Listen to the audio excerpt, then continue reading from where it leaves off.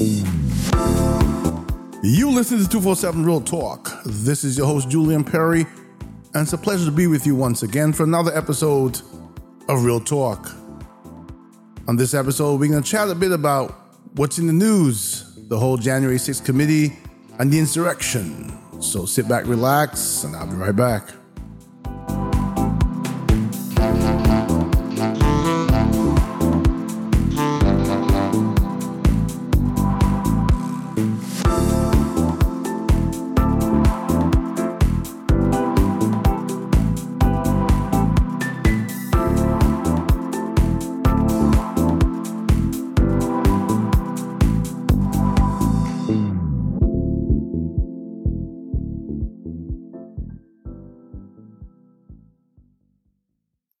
So good evening, ladies and gentlemen. Welcome to another episode of the 247 Real Talk podcast. It is pretty late. It is Thursday, July 14th. It's about 11:36 p.m. I'm pretty late this week with recording my episodes, which is due at, 1 a.m. every Friday morning. How was your week? Before I tell you about mine, I hope you had a great week since we last had an episode. I hope it was productive, and I hope that you're enjoying, depending on where you are, I guess. If you're in New York or in the East Coast, you're enjoying the weather and enjoying your summer, because before you know it, it will be over. My week was pretty uneventful. The weather and the usual tiredness that comes with living in New York and the commute back and forth, and, some businesses and organizations not willing to flex a little bit and give us a little bit of a hybrid schedule so that, we can sort of maximize our quality of life. And on this episode, I want to talk about the January 6th committee a bit and the whole insurrection thing. From a layman's perspective, I've been following some of the news, but I've been interacting with people as well. But, before I do that, let me touch a little bit on the whole hybrid thing again. We've been over how much value it brought to your family life and how much time in life it gave you back, and how we realized how much it meant once we started, working hybrid. Or actually working remotely for all that time during COVID. I think that one of the challenges I'm having, which my body's having some difficulty adjusting to, is going from full remote back to full time at work. I get up at 4 a.m.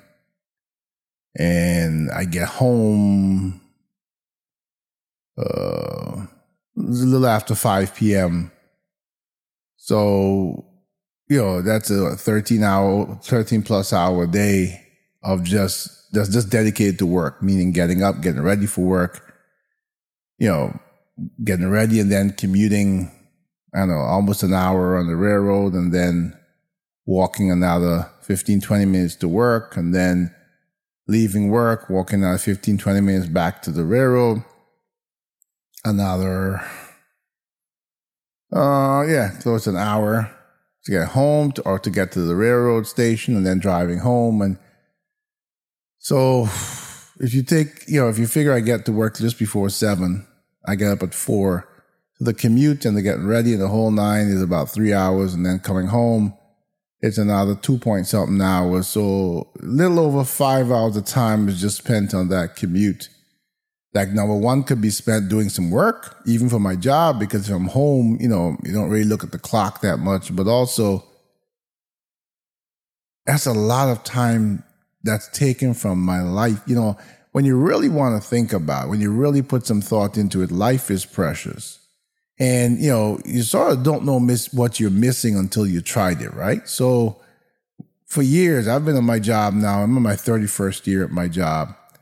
And for years you went through this routine of getting up and getting dressed and going to work, and we took it as what should be normal because it just was. And then you get this thing called a pandemic, and in life they say even out of the very evil comes good. So even out of the very bad comes some good, and out of the bad of the pandemic came some good, in the sense that we got to recognize the value of having more time with our families, having more time to rest. And it's crazy because I know that, the city and cities around and the country need to come back and businesses need to come back. But, it's a shame that somewhere there can't be a balance that's found where our leaders can recognize the value that we received from working remotely, look at their need to have us support certain services in the city to keep the economy going, and find a midpoint, that a little give and take that gives us something back and still allows us to contribute. Because I'll be honest with you, it's still the same in my office. People come in and they stay to themselves, and there's a few little groups that communicate, in groups during lunch. They're a little bit more relaxed now because everybody's been vaccinated, and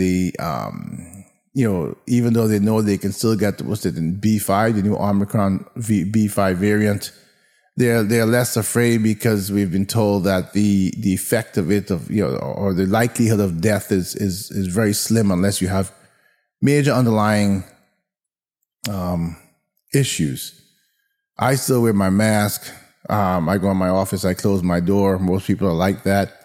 People who know each other well come in and speak to each other now and then when they keep their masks on. But there's two things that happened here, or a few things. And as I said, I'm sorry to digress from my initial intention here, but we will get to the January 6th thing in a second. And this will not be a long episode because I obviously have to finish the episode and edit it and post it before it's due in the morning. But one of the other things that politicians and leaders sort of alluded to was the need for us to be social people, and the lack of the dynamic of being social that was lost because of the pandemic, because of people being isolated at home. But I think now that we have reemerged, I think that people define social interaction differently. And I'm not talking about social media interaction. I'm talking about human interaction. I think people have recognized that we can still have social interaction, but because the pandemic forced us into a certain mold, that we choose who we socialize with a lot more. We're a lot more careful about it now. So I think people, what has happened here is, people are not dependent on the workplace for social interaction anymore. They have other ways of meeting with friends and family and coworkers who are friends, that are external of the workplace. And I find that in a long way to be an actual good thing, because two reasons. One, because we spent so much time at work pre-pandemic that people would say your work family becomes your family more than your home family because you spend more time with them.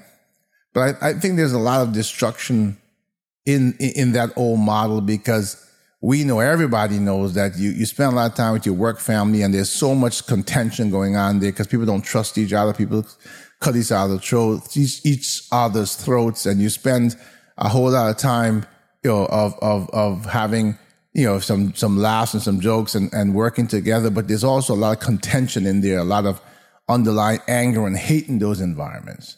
Choosing your social circle and being able to do so and recognizing who is important to you and make an effort to spend the time with those who are more important to you at home is what the new mold is what the new, what we were forced to do because of the pandemic. So I don't see the same interaction in workplaces anymore. And then in terms of the economy, I look at the stores around where I am. Many of them closed. Some of them closed even after we came back from the pandemic. And it's fair to say that as I walk around the office, I see very few people at the elevator at any one of the lunch periods going out to lunch. If they're going out for a walk to get some fresh air.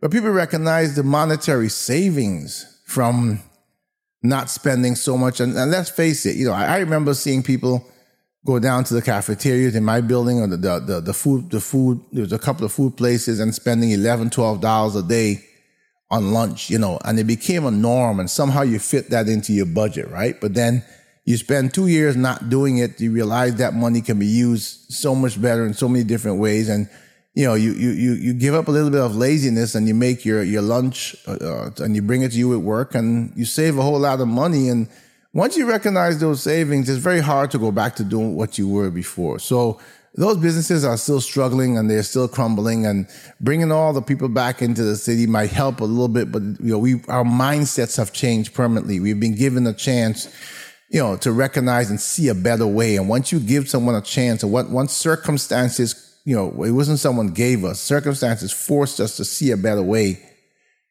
we recognize that, and we're not going back to the way it was. Those people who lost loved ones, who lost grandparents and parents and children to the pandemic, recognize that when they looked at their lives going to work, there was so much precious time they could have spent with that person, but instead they spent it at work. They spent it not even at work, but traveling. 5 hours a day is a lot of time. We need to recognize the value of life over everything else first. And this is what I'm struggling with, and my frustration with our officials and the people who can help make a balance in our lives. Life does not allow you to go back and say, I just did the last 5 hours. I just messed it up. Let me do a redo. No. So every single day when you get up and you go to work and you lose those 5 hours of commute, they're lost forever.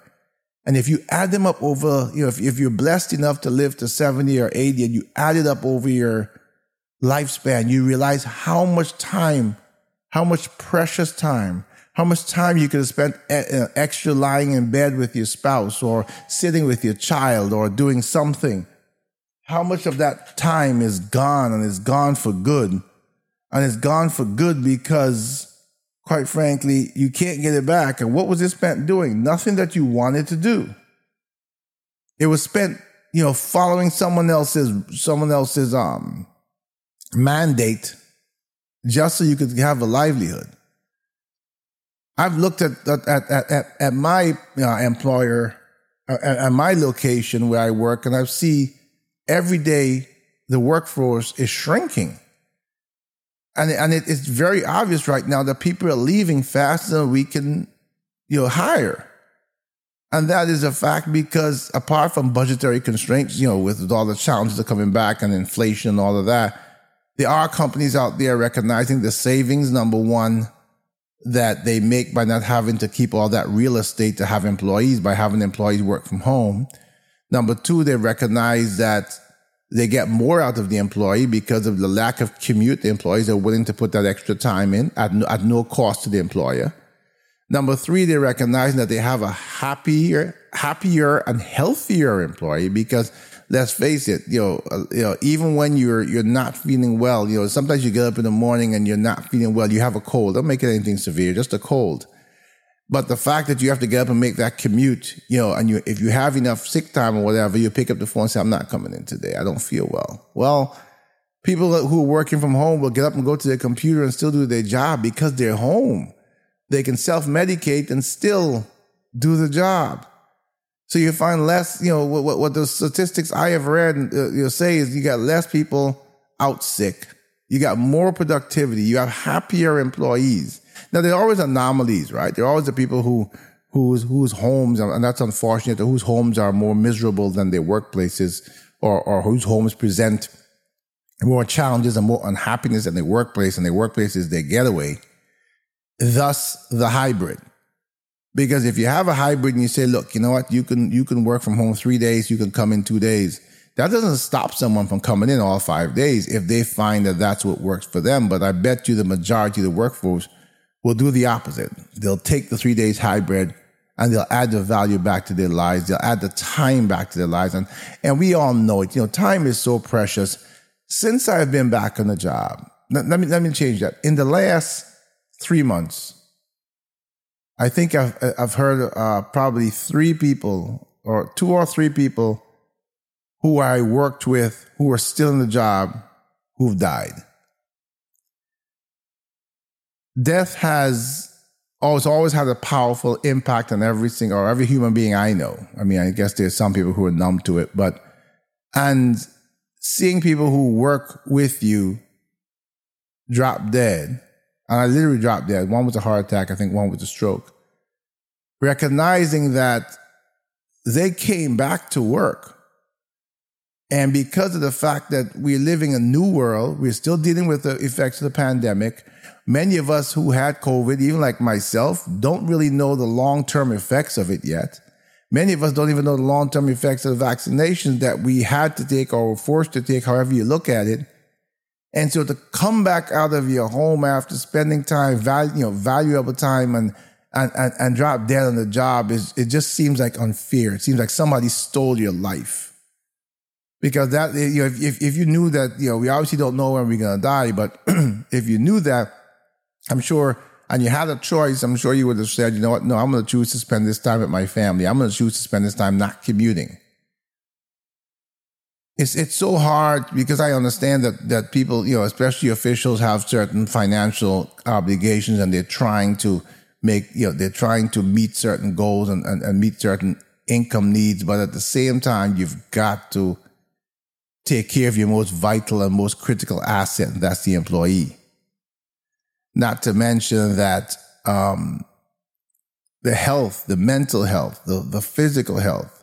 There are people who still have residual effects from having COVID, and the mental health is the other thing, because it was a very difficult time. I mean, I'm not going to rehash it, but mentally it was stressful, even for some people who never got COVID. And so, I don't know how much more to appeal to our officials to think about this in a productive way, think about this in a future thinking way, think about this as a leader who doesn't take the easy way out. There's always more than one solution to a problem.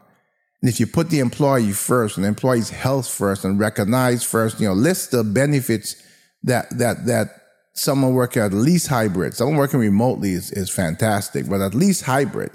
Think about the benefits, because even the buildings we went back into, those huge buildings, they didn't really have any major air. They changed the filters and the air conditioning, but there's not a whole lot more they did, I don't believe, in cleaning the air that we breathe in those buildings and making sure that if there's a new variant and someone coughs and they go through the air vent, that there's any kind of prevention for the people. I don't have any barriers up or any distances, none of that stuff on my job. Since I went back, that stuff was gone, and some of it never existed. So, and then there's some of these businesses that believe in this concept of open floor planning. They do away with offices and they have just a whole, it's cheaper when they do construction to do away with offices and just have a whole wide empty floor with cubicles. That's just a germ harvesting environment that they're creating, but they're looking at it from a perspective that's not the employee's perspective. They haven't asked the employees what they would like. They just, they believe they know what's right for us, and so they do it, and we just live with the consequences. Anyway, enough about that. I just had to say that because as I struggle daily, and I can be honest with you, I've felt, I'm feeling the effects of, I don't know if it's the effects of COVID, whatever, but I'm not recuperating, rest wise. No matter how much I rest, I'm tired. I'm very tired. I'm tired every day. I'm not the same physically that I was before, in 2020 and before I had COVID. I just am not. I don't have the same level of energy. And I'm just really tired. I do things like come home from work and, talk to the kids a little bit or whatever, and I go lie down, and the next thing I know, I jump up and I've been sleeping for 3 hours, and it's not something that's happening once in a while. It's almost happening daily now. And I get up and I'm exhausted, and thankfully I don't, during the week I don't have to do a whole lot. I try when I iron my clothes, I try to iron clothes for 2-3 days so that I don't, I even remove those simple tasks, and I go back to bed and I sleep the entire night, and I wake up at 4 a.m. and guess what? I'm exhausted. And by the time I get to Wednesday or Thursday of a week, I'm not just dragging. I'm literally struggling for survival to make it into work and make it home. And that just rips away at my productivity when I'm at work. Anyway, let's move on quickly to the January 6th committee and the whole insurrection thing. I don't have a lot to say about it at this point because I'm still waiting for the hearings to be over and for all the information to come out. And, it's amazing how difficult it is to actually get honest information, because what I find incredible is I don't care whether you're a Republican or Democrat, it's obvious, first of all, that what happened was a disgrace and embarrassment to this country, supposedly the greatest democracy in the world and the greatest, country in the world. To see these people climbing up at the Capitol, like, I tried to think, the only thing I can think about that resembles it that I've seen in movies is that back they show the old movies in the Roman days when they're trying to climb over the walls to get into the castle to kill the emperor or something. That's the kind of image it portrayed, not only locally, but internationally. It was an embarrassment to us. And here we are, people who are trying to find excuses.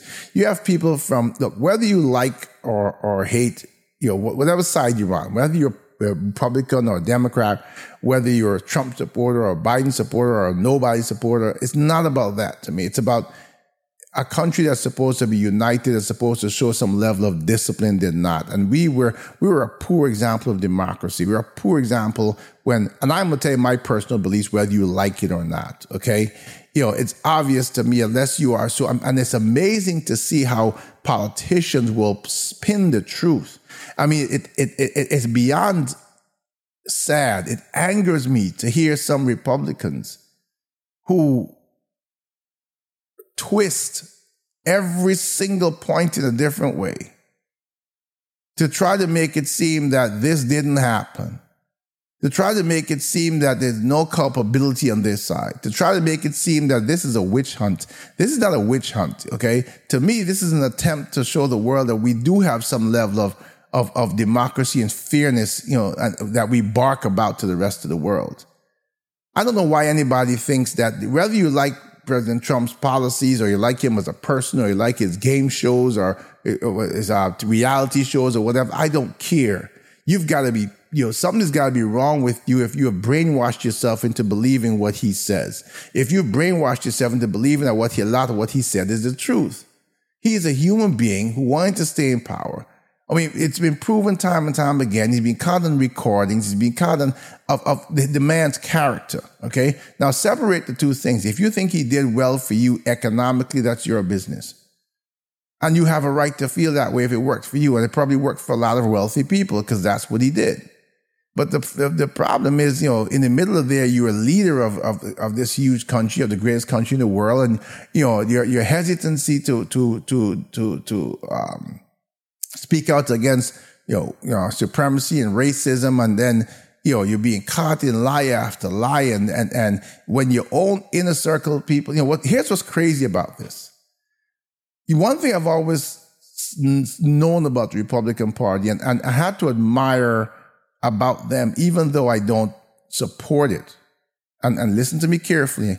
When I use the word admire, I use it very carefully here. Because what I'm saying is, they always portrayed themselves as a party of unity, meaning if they lied, the entire party lied together.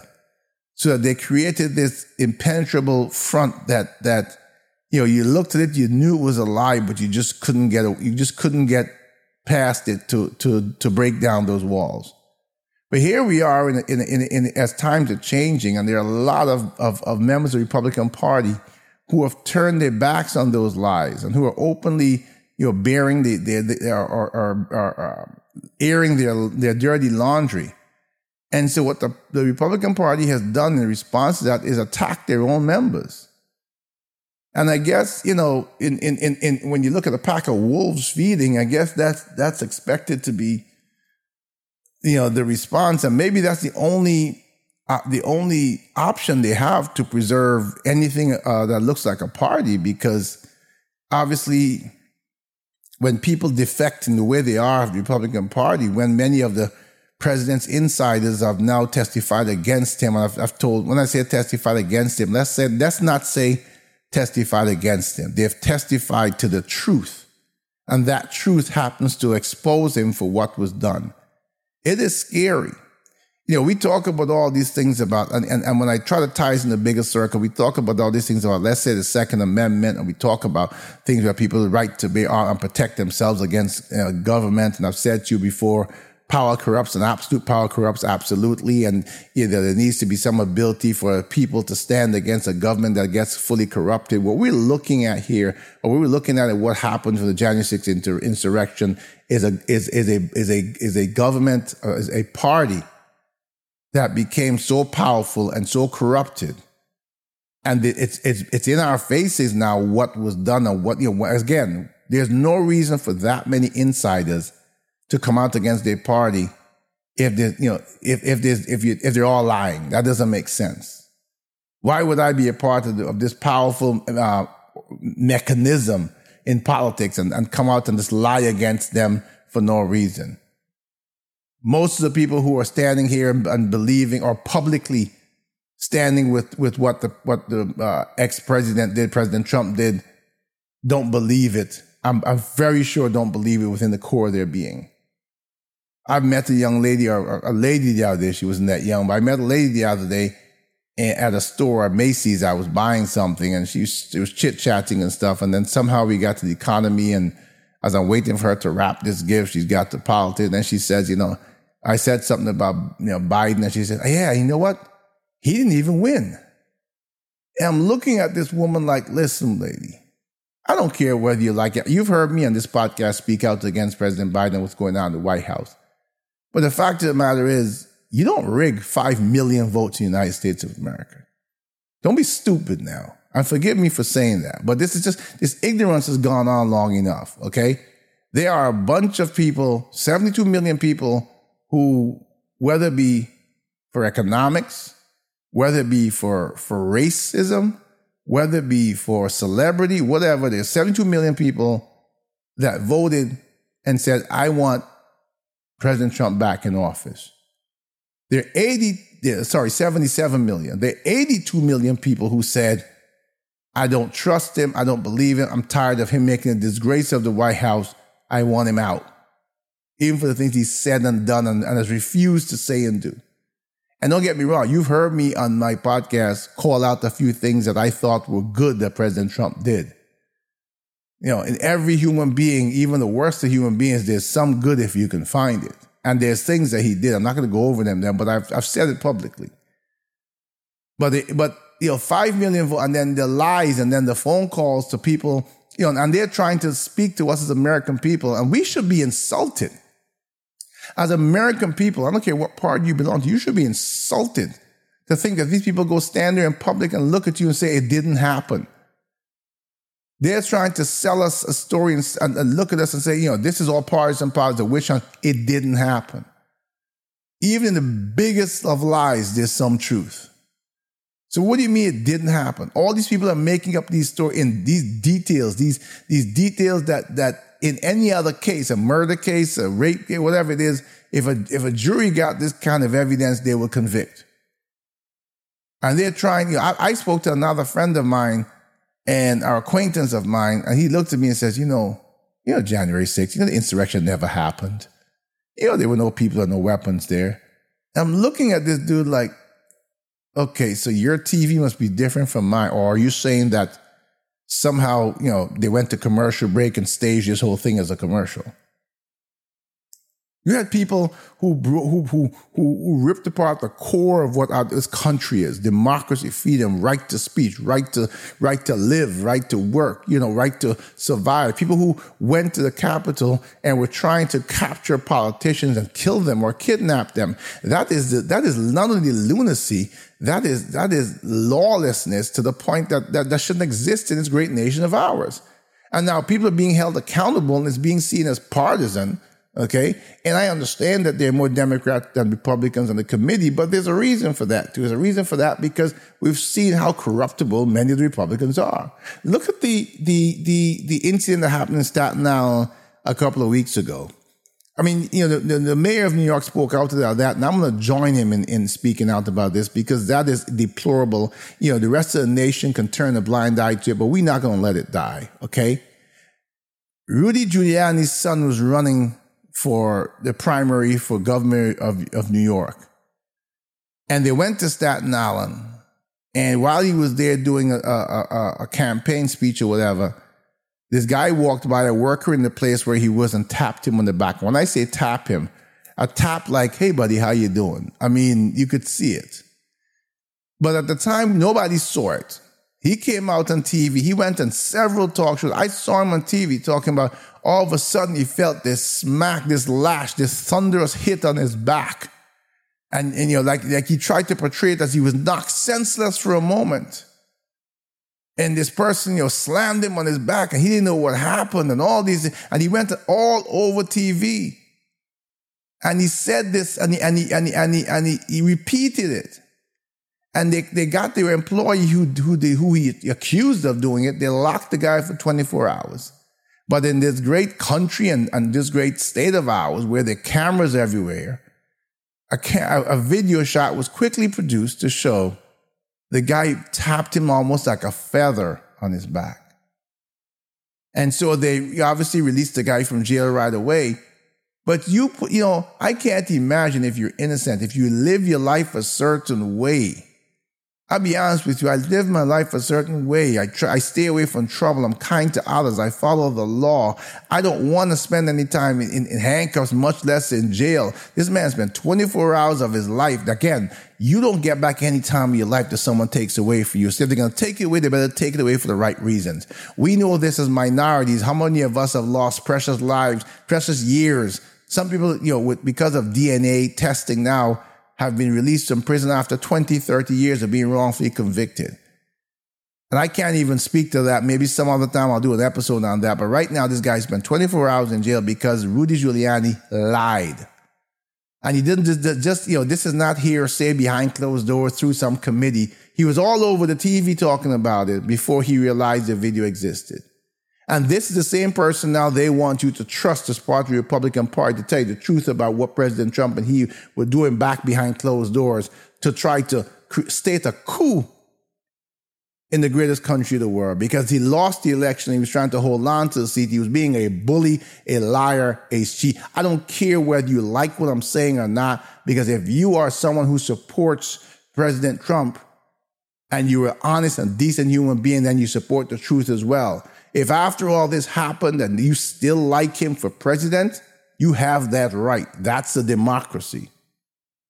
But don't go about here lying and making it seem that you're somehow the intelligence of everybody else in the country is lacking, and that somehow whatever this man says, you're going to twist it and you're going to rationalize it in your head as much as you can to make it seem like the truth, or everybody else is lying on him. He's a despicable person. Now, being a despicable person and being a good leader or being a good politician or having some good policies, those are all independent things, and we can argue those differently, and I'll argue against some of those things too. But the point is, you have heard me. This is real talk. You've heard me talk about President Biden and the things he's doing, the things he's failed to do, and the promises he's failed to keep, and the impact he's having on some minorities and lives. You heard me talk about student loans and his promises and the weakness of the Democratic Party, because whether you like it or hate it with the Republican Party, even in facing such a blatant display of being in lack of morals and lack of ethics, the lack of scruples, they're still standing behind not what they believe, because I don't believe they believe what they're showing the public, but they're standing as a body doing what they have to do. Here you have President Biden, who made promises about student loans and all these, especially student loans, because it's a big issue. Every day I talk to people, it's becoming a bigger and bigger issue. And here you have a man who made promises and just doesn't have the backbone to stand up against the Republican Party, to stand up against and do the right thing regardless of the circumstances in 2024. You're doing more damage to the Democratic Party. You're doing more damage to minorities. And you're doing more damage to your chances of repeating in 2024 if you run, because the people who stood there, the 82 million people who stood there with you when you made certain promises, and every promise you made means something different to someone else, all those people are about to turn their backs on you because you've turned your backs on us. That's the bottom line. You know, the whole insurrection was a shame on this country. Countries around the world, everybody has their own problems, but countries around the world that we try to seem superior to are laughing at us. A friend of mine sent me, and I meant to get the file into my board so I could play you the audio, and I failed to do so. My schedule, my tiredness, or whatever. And so I want to see if I could find the audio and put it up to my mic here. It might not be the best quality, and I apologize for that. But I think it was an Irish person that was speaking, and I want to play it for you because I want to hear what other countries feel about American democracy, and the fact of the matter is I can't argue with it. So I'm going to play this for you, and hopefully you can hear it. And please forgive the quality of the audio. I'll try to turn the mic towards the phone here and put it on speaker, and hopefully it works. Let's try to do this. A woman's right to choose is a human right. Why are we so quiet about challenging the US when they threaten human rights? Some people have said in here, oh, we can't be, how dare we talk about the US? Well, we talk about everybody else. Is the US a functioning democracy? Well, let's have a look at it. It costs $2 billion to become president. They're 25% of the total prisoners in the world. They spend over $800 billion a year on arms, which is more than most of the world put together. They've been at war for 250 years since their state was formed 275 years ago. But they can't afford universal health care. They can't afford the $1.7 trillion debt forgiveness for students. They can't afford a program for the 17 million children that go to bed hungry. Is this a functioning democracy? What's your idea of a democracy? Bernie Sanders wasn't even allowed to win the nomination for the Democrats. The Americans couldn't spell democracy.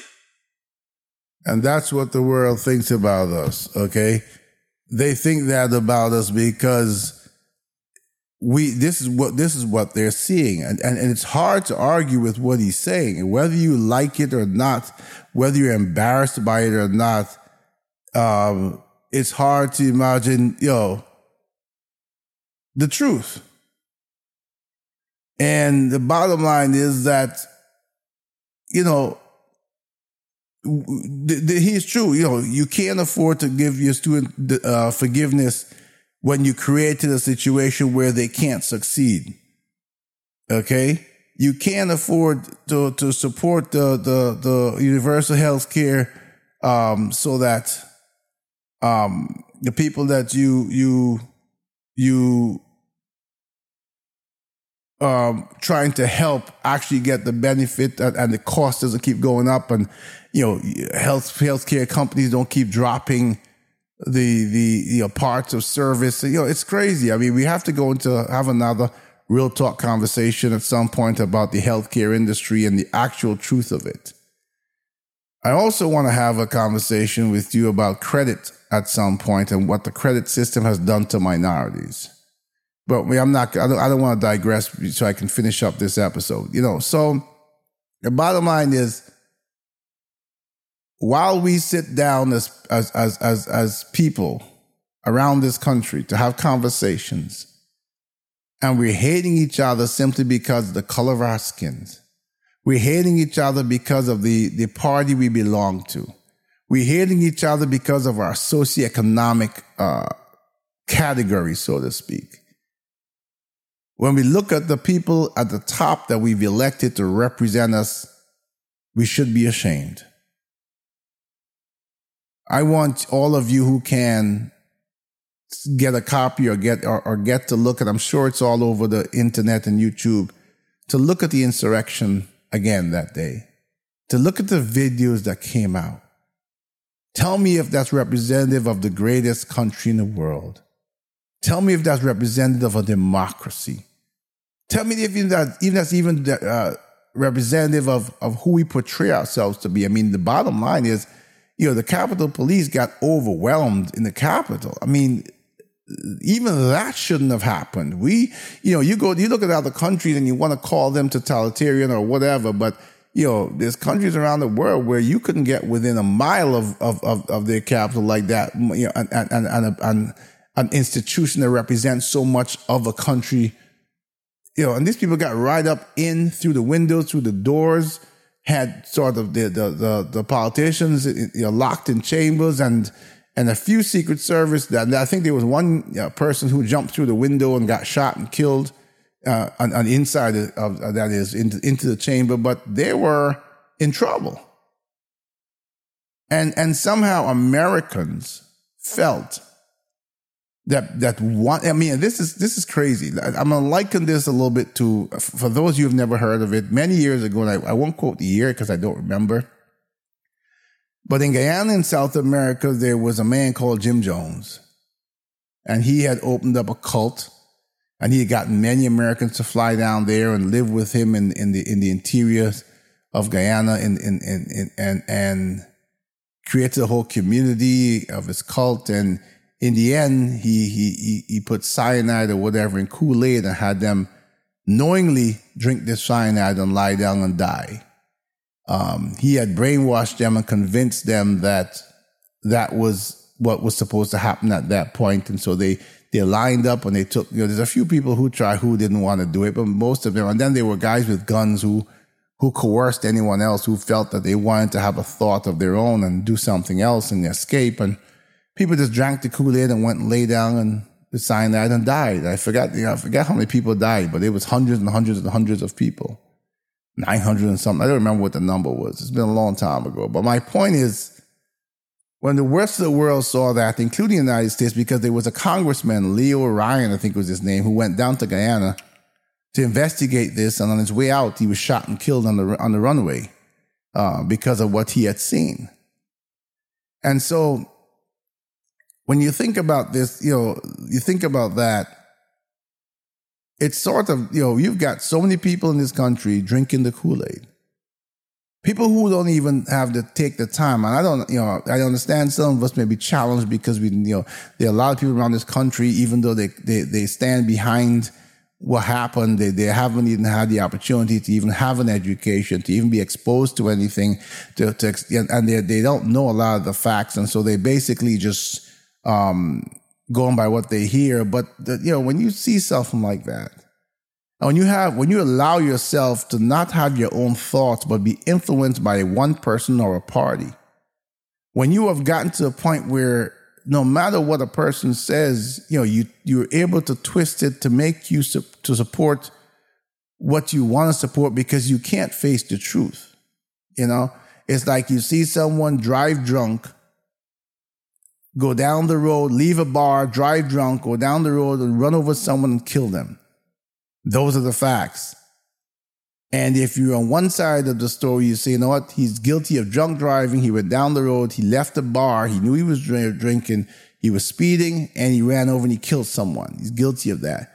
And then the other side, who in this case would be someone who reports the Republican perspective on this, is saying, no, that's not what really happened. The guy at the bar, gave him too much to drink, but he was sober, and the person who got hit jumped out in front of the car.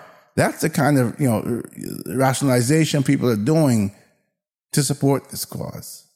The insurrection never happened, they say.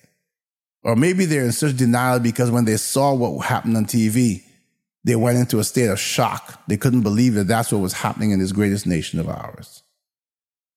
Either way, I preach it over and over again. Things have got to change. We have got to learn as people to stand together no matter the color of our skin, the content of our character. We need to all bring ourselves to a place where we come first.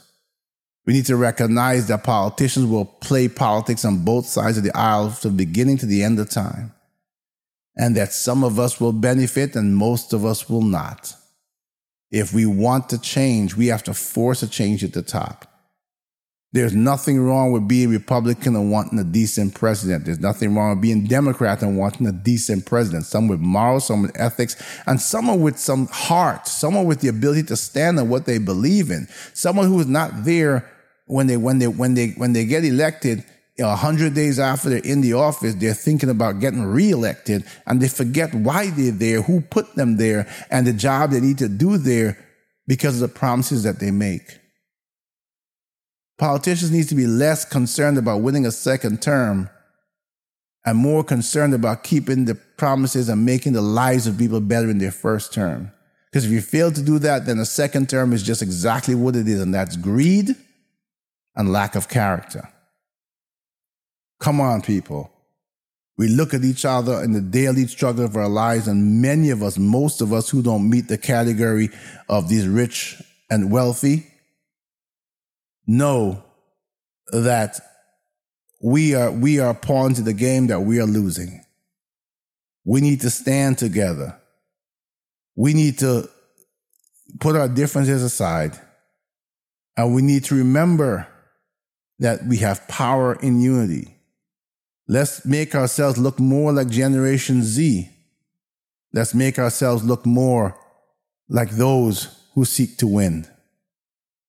I beg of you, share my perspective, share my words, not for monetary gain. I don't do that, but so the conversation can get stronger, louder, so we can talk and we can come together and stand as one people and ensure that we have a government for the people, by the people.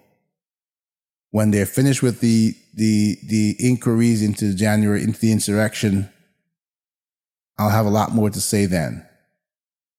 Until then, until my next episode, I wish you a great week. I want to thank you so much for being who you are to this podcast. There is the TV version is coming real soon. I know I've been saying that, but I've been working towards it. It's pretty difficult to do all this as a one-man show. So I'm looking forward to it. I may look very clumsy in front of the camera when I start, but hopefully you'll embrace me and I'll embrace you the way I always have. And soon we'll have a bigger platform, making a bigger difference. Until then, take care of yourselves and each other. God, grant me the serenity to accept the things I cannot change, the courage to change the things I can, and the wisdom to know the difference. Your will, not ours, be done.